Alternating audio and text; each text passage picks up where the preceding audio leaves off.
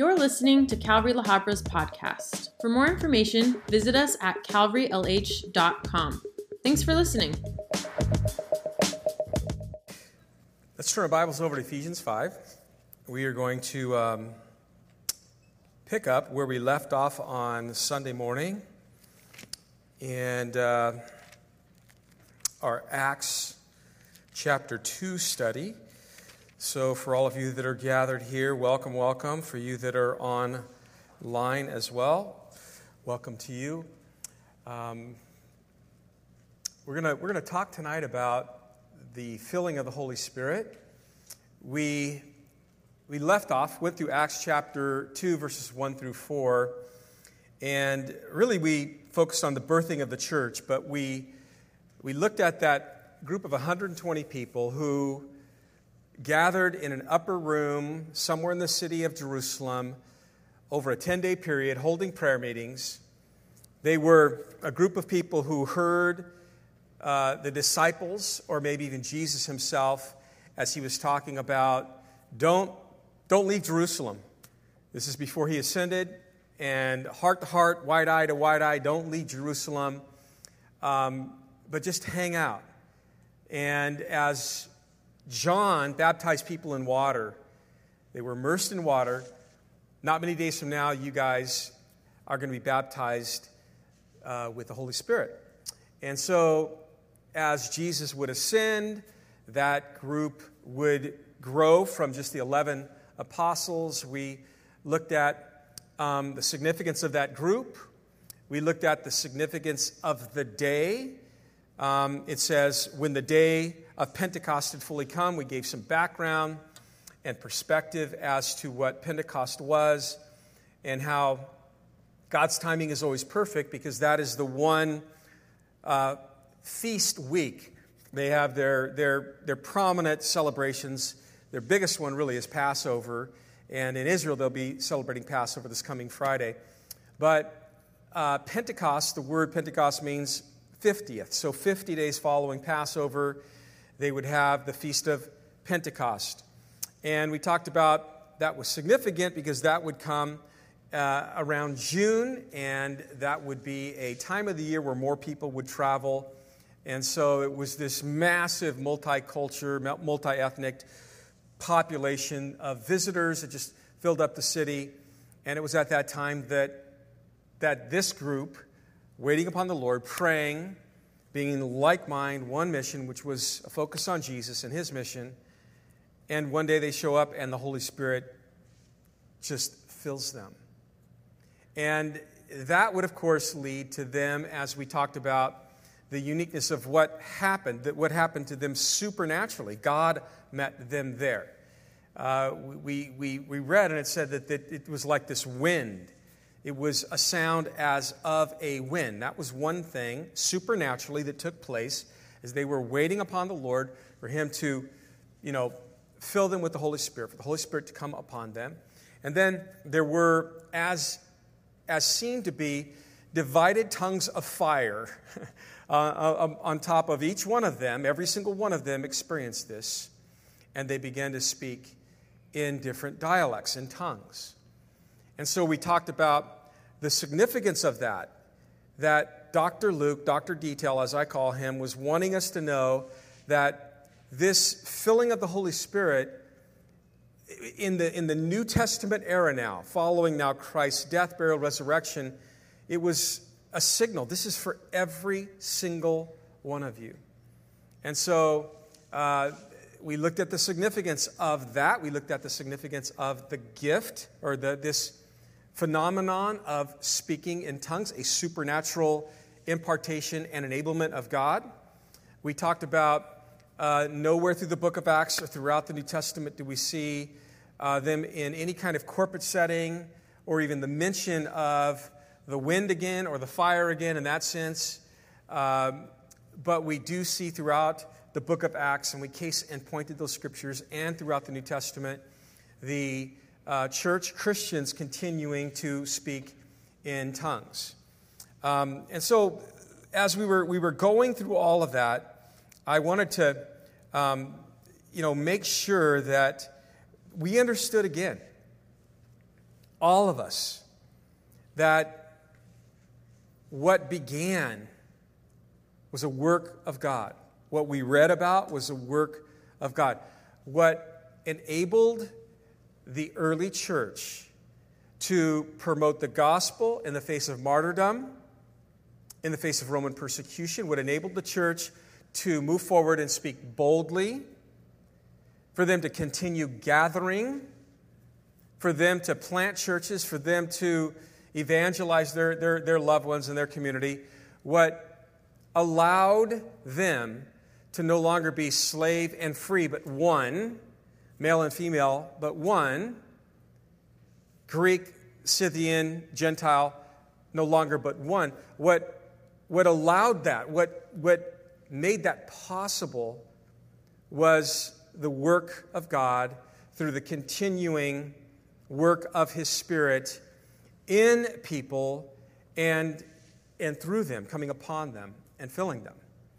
And so we believe it is essential that we see this as a continued work of God. This was not just a one-time event, but the power of the Holy Spirit coming upon people, the infilling in the sense of people are filled with the Holy Spirit. Initially, of course, we are filled with the Holy Spirit when we are born again, but then we have this refreshing and this renewal, also termed as being filled with the Holy Spirit. And, of course, this group here is the first to experience that, and then the church would continue to experience that, thus giving them the ability, the power of God to advance the gospel and to advance the church that Jesus said He would build. And so we noted that as Peter will be questioned, we'll get there in a couple of weeks after Easter and all of that, but Peter will be questioned by those observing, wow, these Galileans are all here and they're speaking in our dialects, different dialects. It would set up Peter's first sermon. And he would address some of the statements that were being made. These people they mock them. They're crazy, they're drunk, and Peter's like, no. Men of Judea, you guys around Jerusalem, understand, let this be known to you. Don't get this wrong. These people that you're hearing speaking in tongues right now, they are not drunk. It's just the third hour of the day. Come on, just be logical. It's still kind of early here. But this is what the Word of God told us would happen. And He case in pointed, referring to the outpouring of the Spirit, the filling of the Spirit, and the manifestation of these people speaking in tongues, that very thing that Paul would list as a spiritual gift later on in 1 Corinthians chapter 12. He's like, that's not their flesh. This is what Joel said God would do. This is a work of God. In Joel 2, 28 and 29, and he says, and it will come to pass in the last days. Why did we reference that scripture? Why are we referencing it again tonight? Because tonight I want us to be filled again with the Holy Spirit. Amen. And I don't want anybody here to buy into what some groups of Christians will promote, and that is that the gifts of the Spirit terminated with the death of the last apostle, which would have been John. That is inaccurate. It's not what we see biblically. It's not what I see experientially. It's not what I've seen happen throughout the body of Christ. So, here in Ephesians chapter 5, we're going to pick up in verse 18, and we're going to go through verse 21-ish, where Paul calls the church to be filled with the Holy Spirit. What is that experience? What can we learn from this? And Paul's going to point to 4 things that will manifest in our life as individuals and in our midst as a church when we are being filled with the Holy Spirit. Now, to put this passage in its proper context, I want to back up a little bit and just give you a summary of what Paul has been talking about. I think it's very important. But since chapter 4 in the book of Ephesians, Paul has been talking about the Christian's walk. And he starts off talking about the fact that we as Christians need to walk in unity. If you want to, get into the why, you would read chapters 1 through 3. If you read chapters 1 through 3, you would see all these amazing things that God has done in saving us. From forgiving us to adopting us, and predestining us, all of these amazing things that he's done. And then in chapter 4, he begins this series of addressing our walk. Therefore, in light of what God has done in saving you, he would say, you need to have a walk that is worthy with the calling or of the calling with which you are called. So he first starts talking about the walk of unity or walk in unity.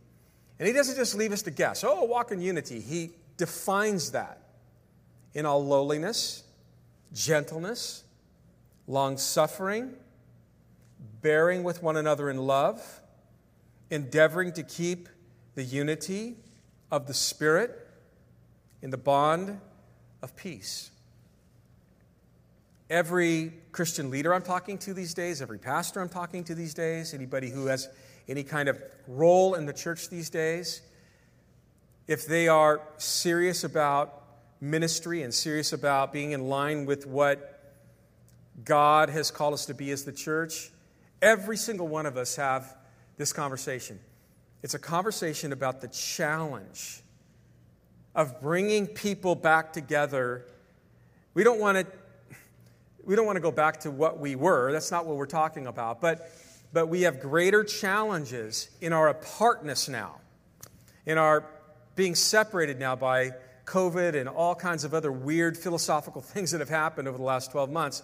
And so we have a greater challenge than ever before us to see the body unified, to see the body what Christ calls it to be, that we would walk together in sync as his family. And then you read these kind of scriptures and you're like, wow, this preaches to that. Lowliness and gentleness. Long-suffering. I can't tell you how many Christians I've talked to that they're so brokenhearted because there's indifference in their families because of COVID, because of the different philosophies that they are dealing with. Because it's not, I'm going to be just gentle and lowly and long-suffering and bearing with one another. No.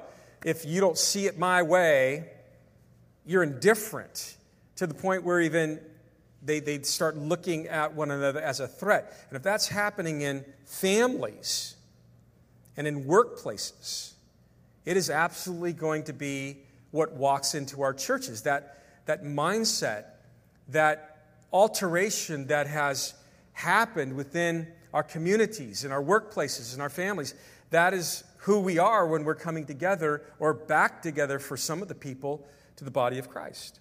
And so I think these are really crazy important scriptures endeavoring to keep the unity of the Spirit and the bond of peace. Then in verse 7, he begins to talk about spiritual gifts.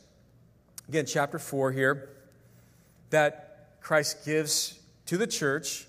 And the purpose, again, is to equip the church, to mature the church, to make the church more like Christ. And he would also go on to say, so we would no longer digress and become less and less immature or mature, but that we would actually become mature. That we should no longer, verse 14, be children tossed to and fro and carried about with every wind of doctrine by the trickery of men, in the cunning craftiness of deceitful plotting. These are like really cool, highlight, write the date down. That's what we should no longer be. Tossed to and fro and carried about by just all the different winds that are blowing, all the different voices that are speaking. The trickery and the cunningness and the deceit. But rather speaking the truth in love, that we might grow up into all things into him who is the head, Christ, from whom the whole body is joined and knit together Then in verse 17, he tells Christians how we are to no longer walk. We are no longer to be walking as the rest of the Gentiles walk, in the futility of their mind. Check this out. Having their understanding darkened, being alienated from the life of God because of the ignorance that is in them, because of the blindness of their heart, who being past feeling, being past conviction, have given themselves over to lewdness, to work all uncleanliness with greediness. So we're not to walk that way, like the non-believer. Then in chapter 5, where we're going here, he says that we need to be walking in love. Therefore, be imitators of God as dear children, and walk in love. He doesn't just leave you to guess. As Christ also has loved us and given us an example, himself for us as an example, an offering and a sacrifice to God for a sweet-smelling aroma. Then in chapter 5, verse 8, he begins to talk about how we need to walk in light. You were once in darkness, verse 8, but now you are light in the Lord. So walk as children of light. For the fruit of the Spirit is in all goodness. What's that look like again? He doesn't leave us to guess. In righteousness, in truth. Finding out what is acceptable to God. What's your will for my life? That's part of walking in the light, as children of the light. And then having no fellowship with the unfruitful works of darkness, but rather expose them. For it is shameful even to speak of those things which are done by them in secret, but all things that are exposed are made manifest by the light. For whatever makes manifest is light. And therefore, because of that, he says, awake, wake up, you who sleep, arise from the dead, and Christ will give you light. I've noticed over the last several weeks, a number of Christian brothers and sisters have come to me just like what they're experiencing. Want to talk about what they're experiencing in the world right now. And when they talk about the non-believer, there's almost a similar concern that we've always had. They're blind, they're lost. Obviously, the lawlessness has amplified just the fact that people have lost their mind. That's amplified, would you say amen? Yes to that. It just seems like they're more lost. But where I've noticed this similar things with people, and it was in the area of when they begin to talk about their Christian friends and the heaviness that comes over them when they talk about that. And I believe this particular passage speaks to what I was hearing from them. And, where we are told not to have fellowship, or not to enter into unions and relationships and to have like-minded kind of friendships with the world. And what I'm hearing from Christians is, man, I've been sharing with my Christian friends, but they're like completely taking in the world. They're okay with the LGBTQ agenda. They're okay with, and they just go down the list of what they're okay with, and it's just grieving their hearts. And I'm hearing this time and time and time again. They're not ashamed to speak even positive of those things that they should be condemning. They're not ashamed to be associated with it. They've as a Christian, they've just been influenced greatly by the world. And we are called to be light and actually expose those deeds, not applaud those deeds or just concede to those deeds. And it's grieving the heart of a lot of Christians, and maybe that speaks to you as well. Then in verse 15, this is where we really this is where we get traction. He says, we need to be walking in wisdom. See then that you walk circumspectly, not as fools, but as wise, redeeming the time, because the days are evil. Now, this word circumspectly here in verse 15, it comes from two Latin words which means to look around. It's looking around carefully with each step before you take it so that you don't fall, you don't stumble. It means walking intelligently, not in ignorance. To walk with precision, like you're thinking about where you're headed. You're thinking about your next decision. You're thinking about your next step. It's walking with spiritual exactness. That's what the Word of God says. That's where I step. The Word of God says, don't step there. I'm thinking about it. I step with exactness away from that. So we've been instructed here to walk in love, to walk in light, and now to walk in wisdom. In other words, we are to live like the people we are. Redeemed, children of God. Not as fools. Not foolishly. We don't walk foolishly or flippantly or senselessly. The fool is the person who lives his life with no concern of God.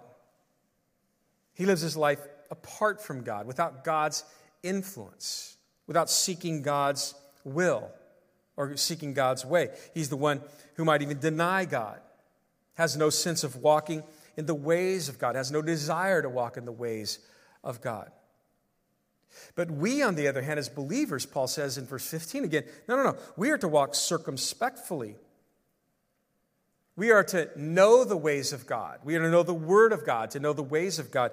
And then we are to, look around, and we place our steps accurately based on the will of God, based on the Word of God, because we are living in a world of darkness, because the days are evil.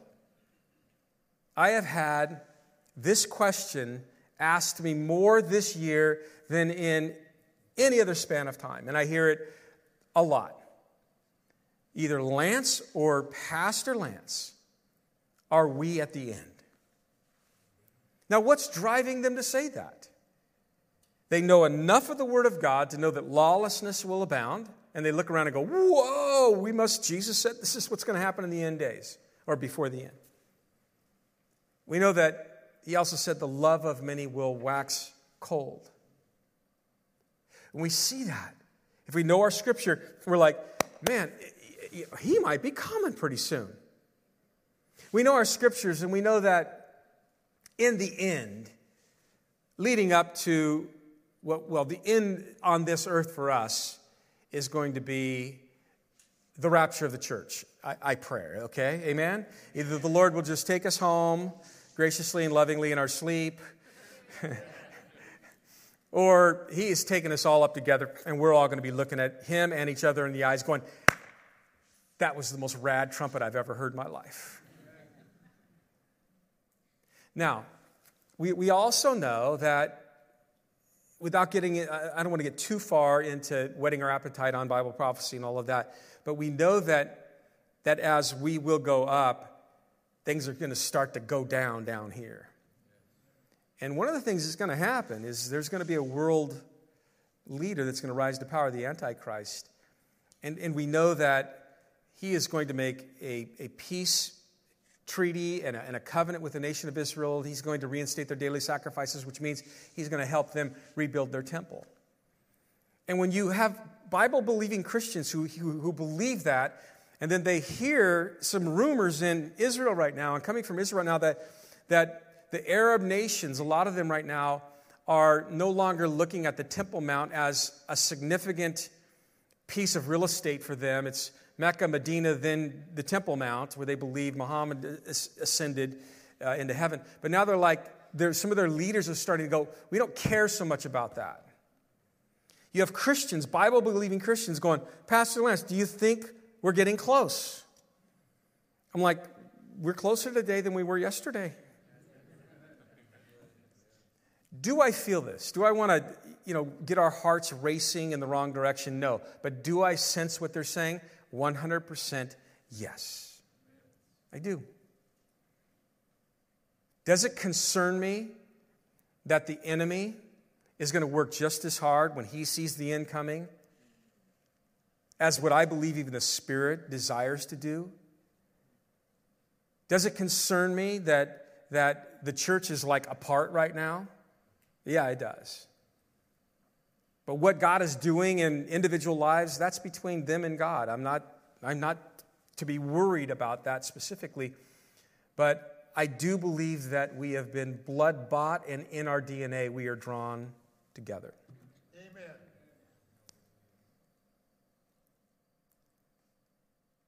And I think it's time for some Christians to really think about this whole walking bit. Am I really thinking through the steps that I've taken the last 12 months? What path am I on? Since March 15th, we look at this, we got to say I'm on a path now. It isn't March 20th of 2020, thank God, by the way. It's a year later. It's a series of steps. Where am I now? What path am I on now? Who is my circle of influence now? What kind of influence am I having on my family and my wife and my kids? It's a series of steps, our walk. Walking in love. Walking in unity. Really? This is what the church looks like after 12 months? That's what walking in unity looks like? I don't think so. Walking in love, that's what this looks like. Walking in the light. We should be exposing the foolishness. These are just, again, walking in wisdom. These are just considerations. Personally, I'm preaching to myself right now. You guys are just listening.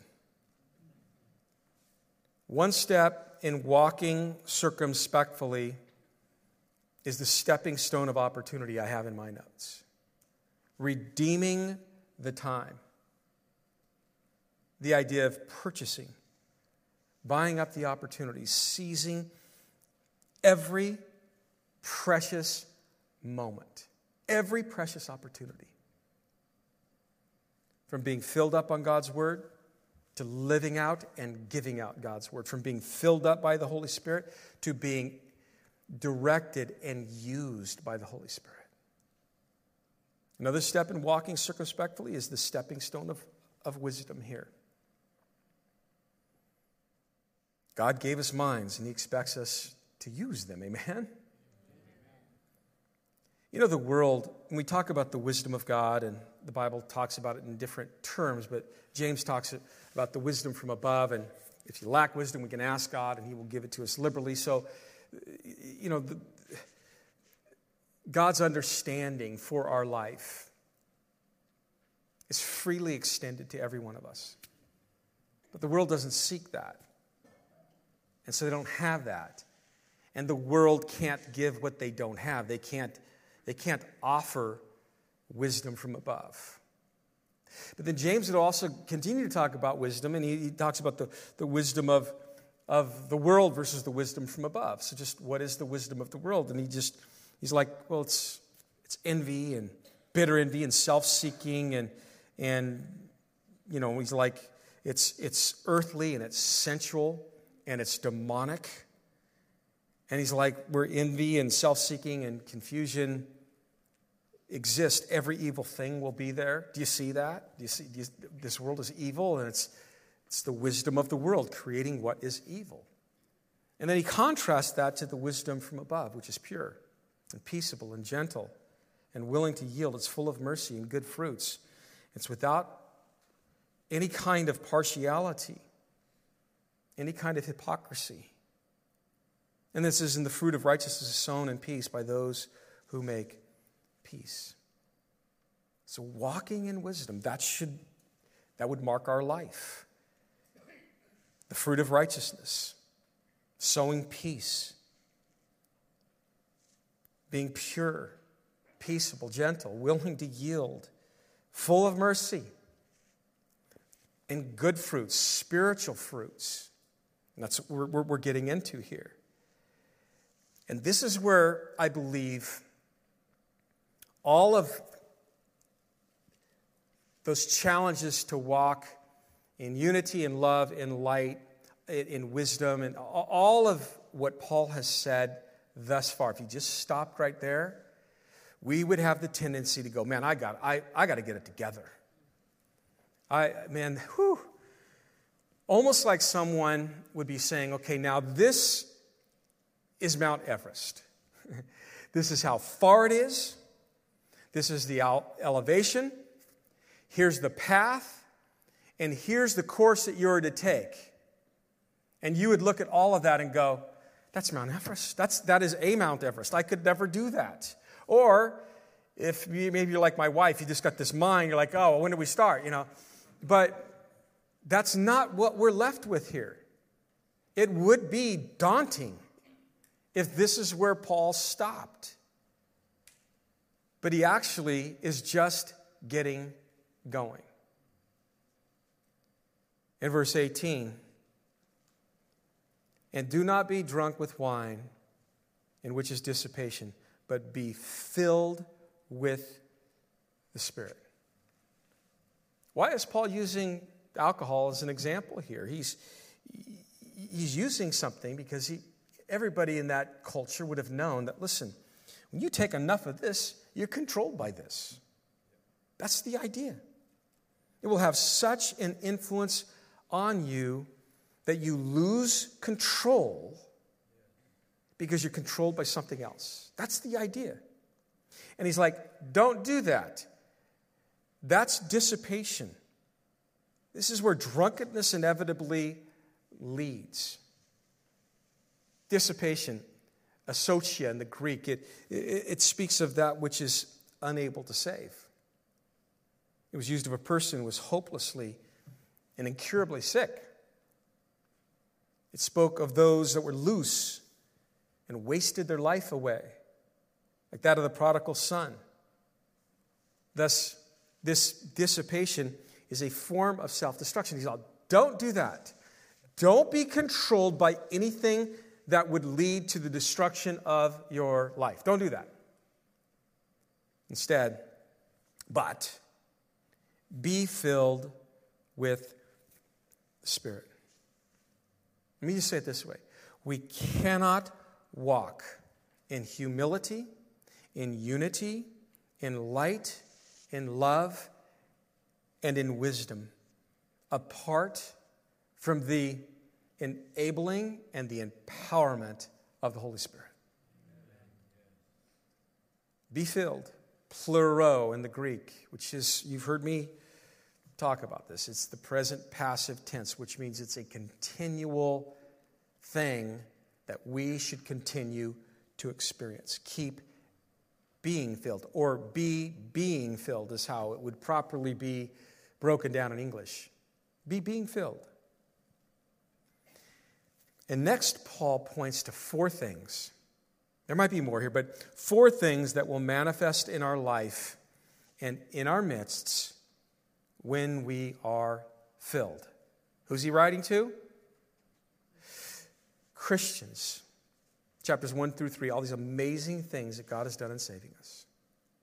Christians who are walking, choosing to walk in unity, in love, in the light, in wisdom.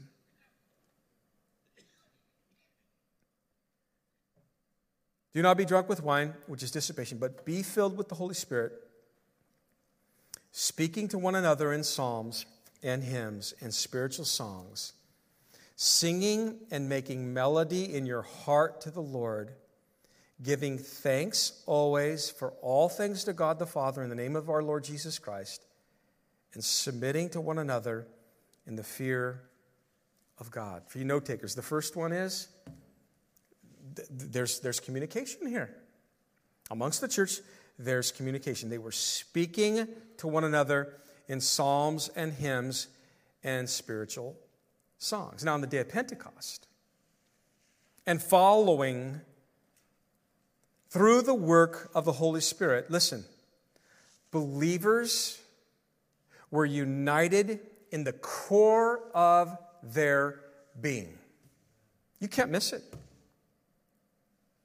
Spirit-filled Christians are experiencing the same Spirit working something deeper into their lives when they are being filled with the Spirit. They are discovering a depth in the Lord that other Christians that are not being filled with the Spirit are not experiencing. They discover and they are sharing a joy that is fresh. Maybe previously not even experienced, but now is being experienced over and over and over again, each time that they are being filled with the Spirit. When a believer experiences a fresh infilling with the Holy Spirit, one of the first things that they are going to do is they are going to have a renewed, a refreshed interaction with the one who is doing this. Amen. This isn't just some theoretical, like, wow, okay, I'm going to have power tomorrow. I don't have it today. No. You are waiting upon the Lord, and we're going to get into the practical steps of this in just a minute. You're waiting upon the Lord, and He's waiting upon you. He's looking for your surrender. And I'm getting ahead of myself, but we'll get to the practical. But you're waiting upon the Lord. And the person that is familiar with this will tell you what they experience is something greater with God than what they had a few minutes ago before He was filling them. There is an experience to being filled with the Holy Spirit. Let me explain. If you talk to anybody who is familiar with being filled with the Holy Spirit, they'll say, in that moment when I'm at that place of surrender and the Holy Spirit begins to just fill me anew, I have a greater love for God. I have a greater love for the one who is filling me with more of Himself. Amen. Am I the only one?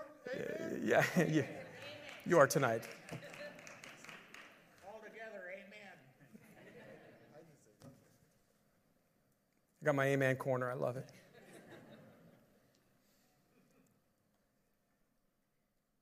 I want you to really think through this. This might be one of the more important Bible studies we're going to have this year. I don't want you to miss this. There are a lot of anemic Christians. There are a lot of impotent Christians that would tell you they're saved. They'll even tell you the wonderful things they're doing for God. But words and work can sometimes not line up. How many of you guys know that? Okay. When a believer experiences, which we are to be experiencing, be being filled with the Holy Spirit, when we begin to experience that, the one that fills us, there's a response to Him. Greater love for Him. A greater love and appreciation for His Word. Even in that moment. A greater love for all things of God. The people of God. The work of God. The ways of God.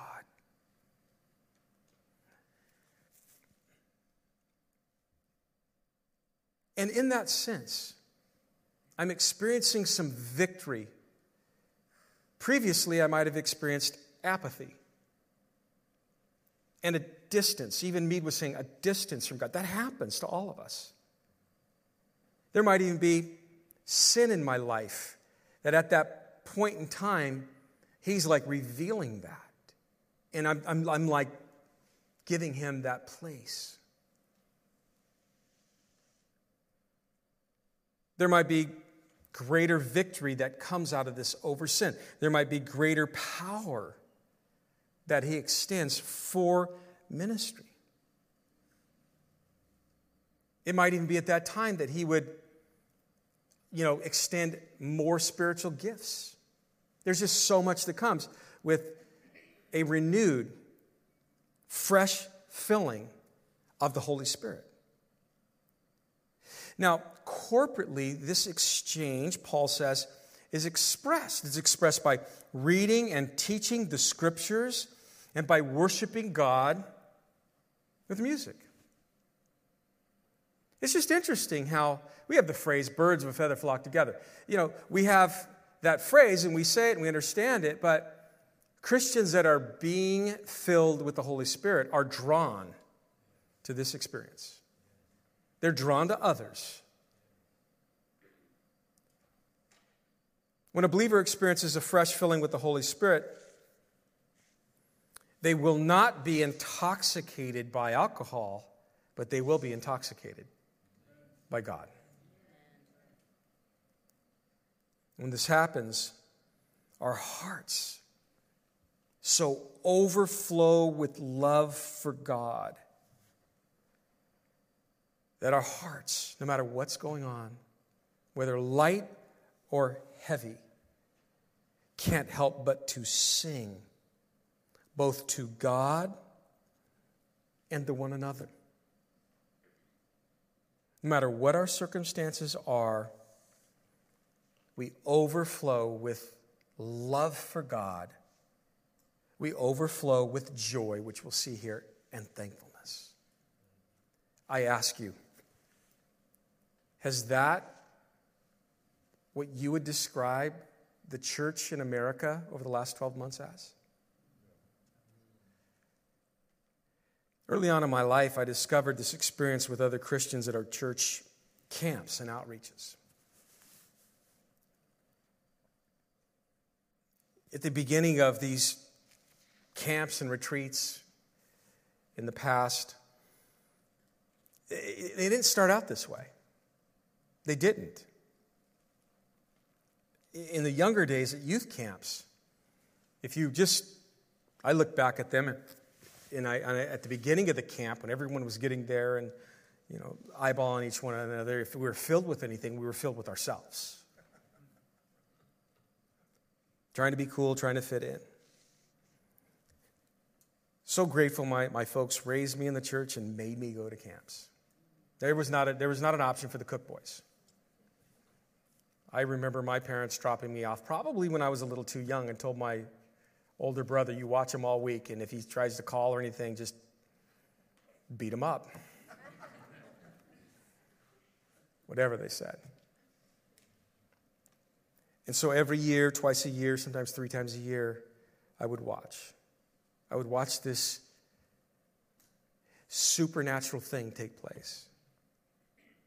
Where everybody got there. There was always fearful ones, especially when we were younger. Timid ones, reserved ones, mad doggers, proud. All of that. That's how we started out.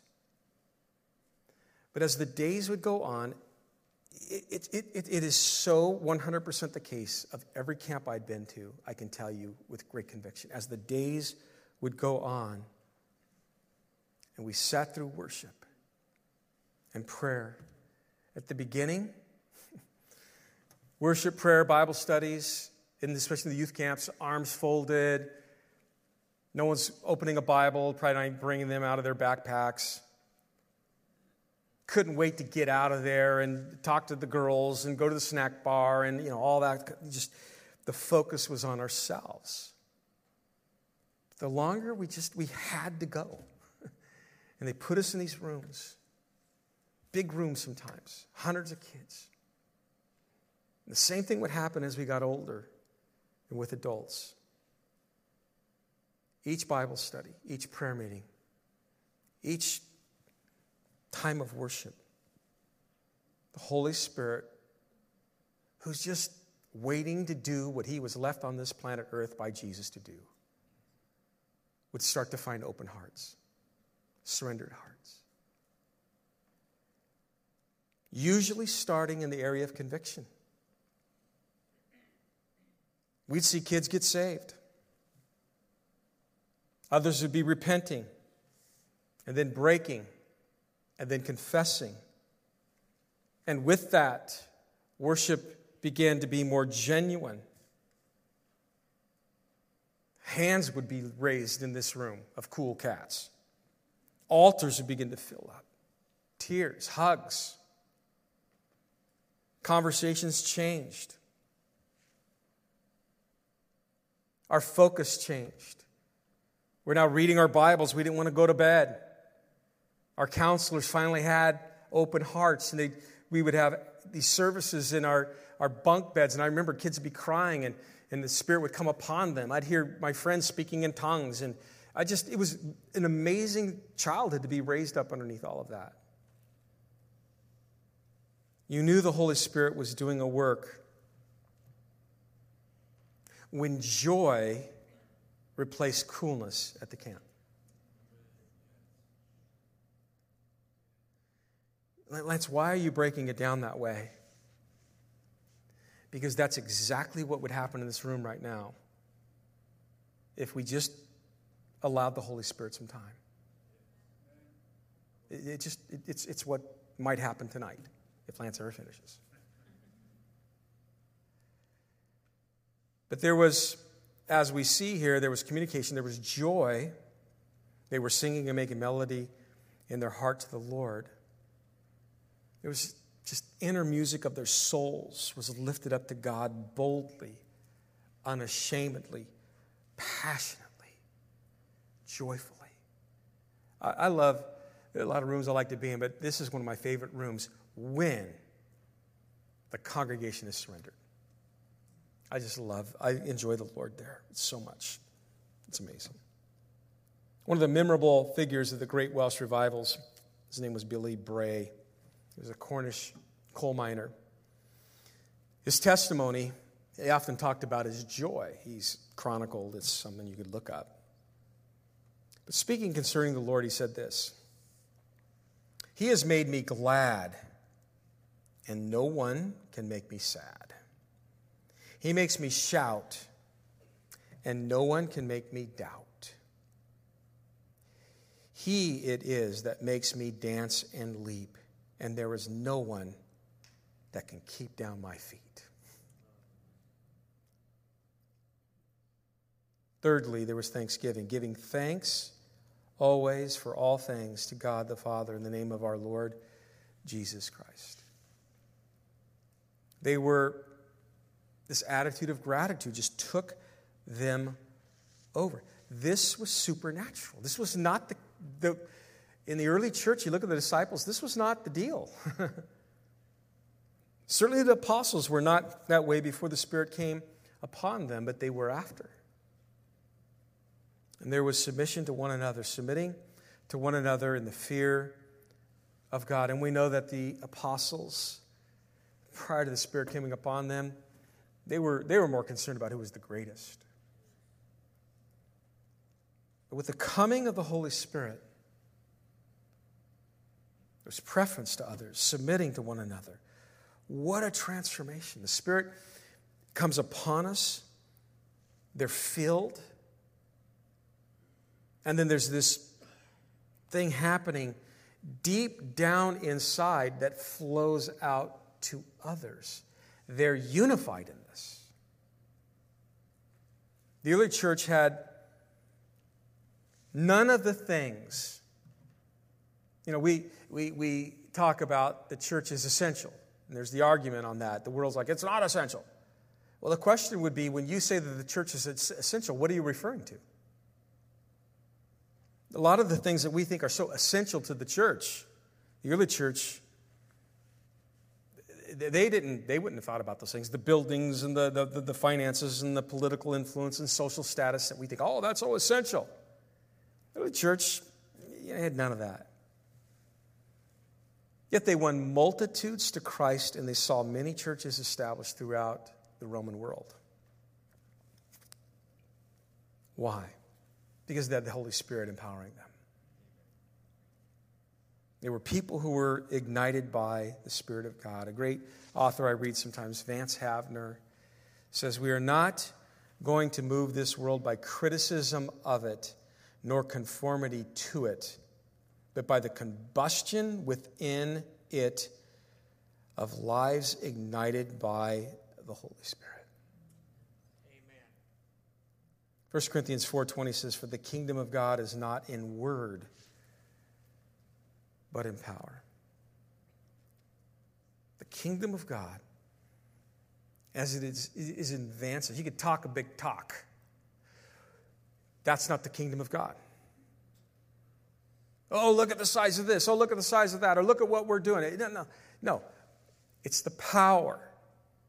The kingdom of God is not in word, but in power. And where the Spirit of God empowers, there's evidence. There's transformation. There's renewal. There's refreshing. There's revival. There's spiritual fruit. I have a relative who just moved out of state, and he told me he went to a new church, and the church hadn't been meeting, and the pastor got up and just said, "I believe God wants to save a whole bunch of people in our community." And he says over the last, 21 days, they've seen 700 people saved, and they baptized them all.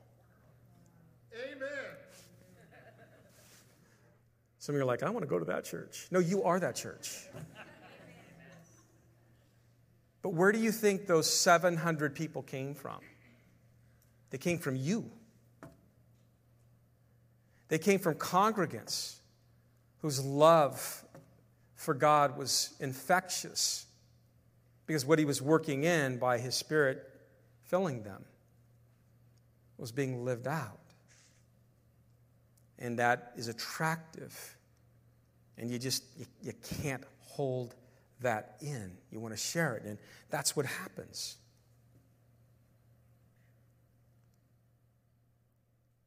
We see a lot of impotent Christians trying to navigate through this fallen world in their own strength.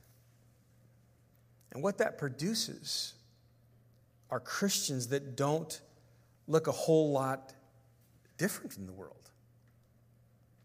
They think a lot like the world, and they talk a lot like the world, and they act a lot like the world because they lack the daily power that transforms their mind and makes them different from the world. It's just true. So when it comes to being filled with the Spirit, we don't need to beg God. We need to wait on that which is appropriated to us by faith. We've got to believe. But we don't just wait on God and believe.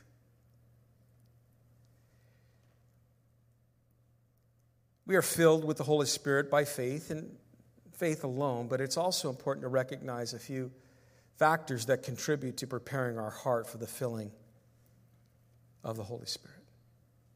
Now, I want you just to think through this logically. We know what the Holy Spirit does. We just talked about 4 things that he does when he fills people. Okay?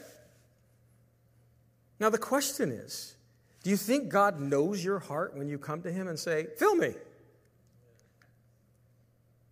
Now, what if God says, "Well, my filling you is going to fill you up with love for me.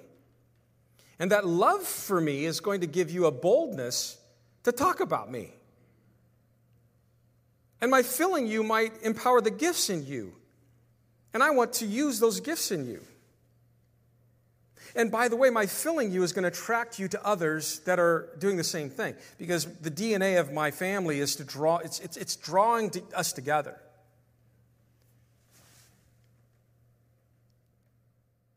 And the Lord, most of all, is just looking at our hearts. He's looking at our hearts. Are we really surrendered? Maybe in the moment, but he knows tomorrow. He knows our attitude.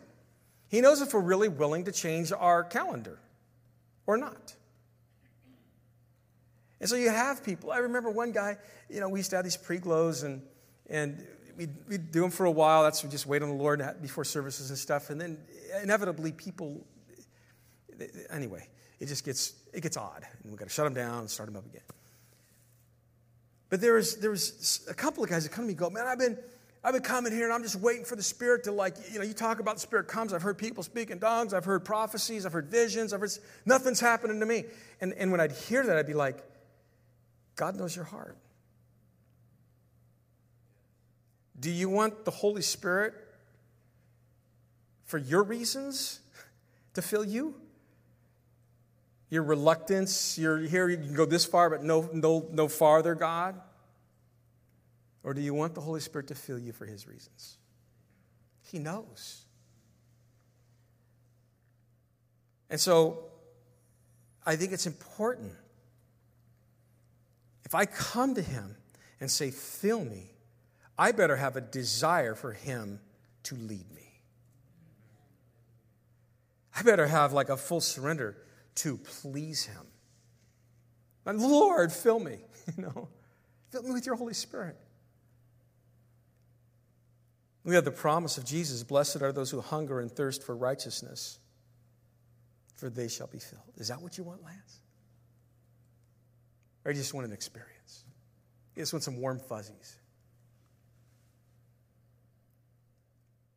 Second, we need to be willing to surrender our life totally and irrevocably to our Lord. Remember what Paul admonished in Romans 12, 1 and 2? Offer your bodies a living sacrifice to the Lord, which is pleasing to Him, which is your spiritual service. And then we need to confess our sins. Jesus had that in Matthew chapter 5. He talked about, you want to come to the altar. I know you want to come and have some really, bring your sacrifice to me and whatever you do in that setting. But before you come into that setting, if your brother's offended you, you go and you deal with that first. There's so many people that are like, Lord, fill me with your Holy Spirit, but I am not going to forgive them or them. I'm not going to settle this. I'm not going to work on restoration over there. I'm not going to be about reconciliation over there. But fill me, Lord.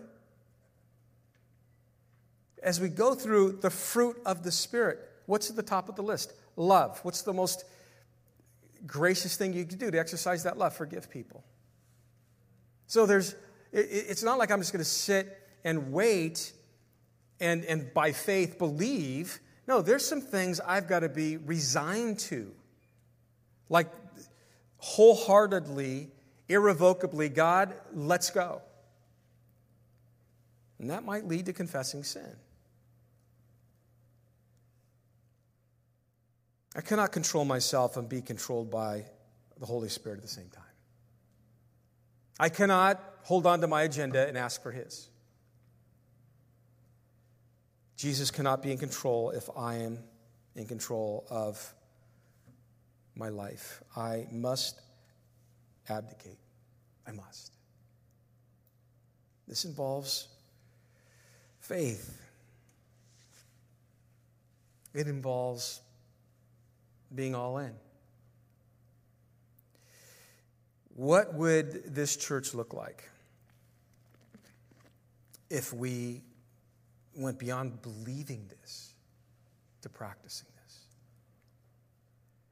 There'd be churches in Tennessee talking about us, not churches in California talking about a church in Tennessee. I'm not saying this in a get it together way. I'm saying it with a heavy heart, knowing what God is going to need to do to work through the indifference that has set in the body of Christ over the last 12 months. It's going to have to be a work of the Holy Spirit. We're not going to preach our way through this. We're not going to committee our way through this. We're not going to small group our way through this. We're not going to get bigger cameras and bigger PowerPoint and work our way through this. We're not going to work our way through this with the influence of social media. We're not going to work our way through this by having a new children's wing. We're not going to work our way through this by having a Seder service, Easter sunrise service, or Easter services. In order for us to not be a church that's filled with indifference, we are going to have to be a church that's filled with the Holy Spirit. Amen. That's it. It's as simple as that. And you know it's real. You know it is the thing that the Holy Spirit needs to work with right now in our own hearts. And that's why I was so on the fence Sunday morning. I'm like, I got a lot of teaching stuff the next couple of weeks lined up, and I'm like, I want to teach. It's in my heart right now. And one of the services I asked people, how many of you will, at the end of my teaching, I typically think I've got about most of them their attention by then. I said, how many of you guys will by a show of hands, you will be online on Wednesday night? And I'm really sorry I asked that question. It really bummed me out. Not like in my flesh, like, I can't believe people are watching me. No. I just realized we are so much that. The indifference.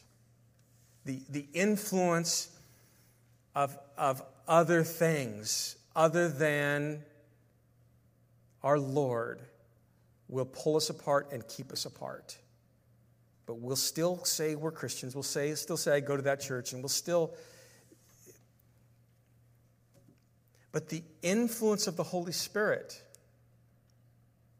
will pull us together. Is that clear to you? So that's why my heart grieves. This is a bigger task than I thought. It's not my problem, it's your problem. But boy, this is really hard to watch. And you say, but yeah, I was here Sunday and there's all these people. It isn't a matter of numbers. It's a matter of, does he have our attention? Does he have our heart? There is no way we're going to walk in unity, in love, in wisdom. We're just not unless we are walking together filled with the Spirit. Amen? Amen? All right, well, let's stand. I'm going to ask Meade to come up here. We used to go to 8:30, so we're doing that tonight for a few minutes here. But I don't need to repeat anything. If something landed on you, that's the Lord. Embrace that. But there's a really cool song I asked me to play, and I want to read it. It really ties into what we're saying. It's I Surrender All. All to Jesus I surrender. All to him I freely give. I will ever love and trust him. In his presence daily live. And then the refrain, I surrender all, I surrender all to thee, my blessed Savior, I surrender all. That's the chorus. Next line, all to Jesus I surrender, humbly at his feet I bow. Worldly pleasures all forsaken. Take me, Jesus, take me now. Again, the chorus. The next line. All to Jesus I surrender. Make me Savior, wholly thine. Let me feel thy Holy Spirit.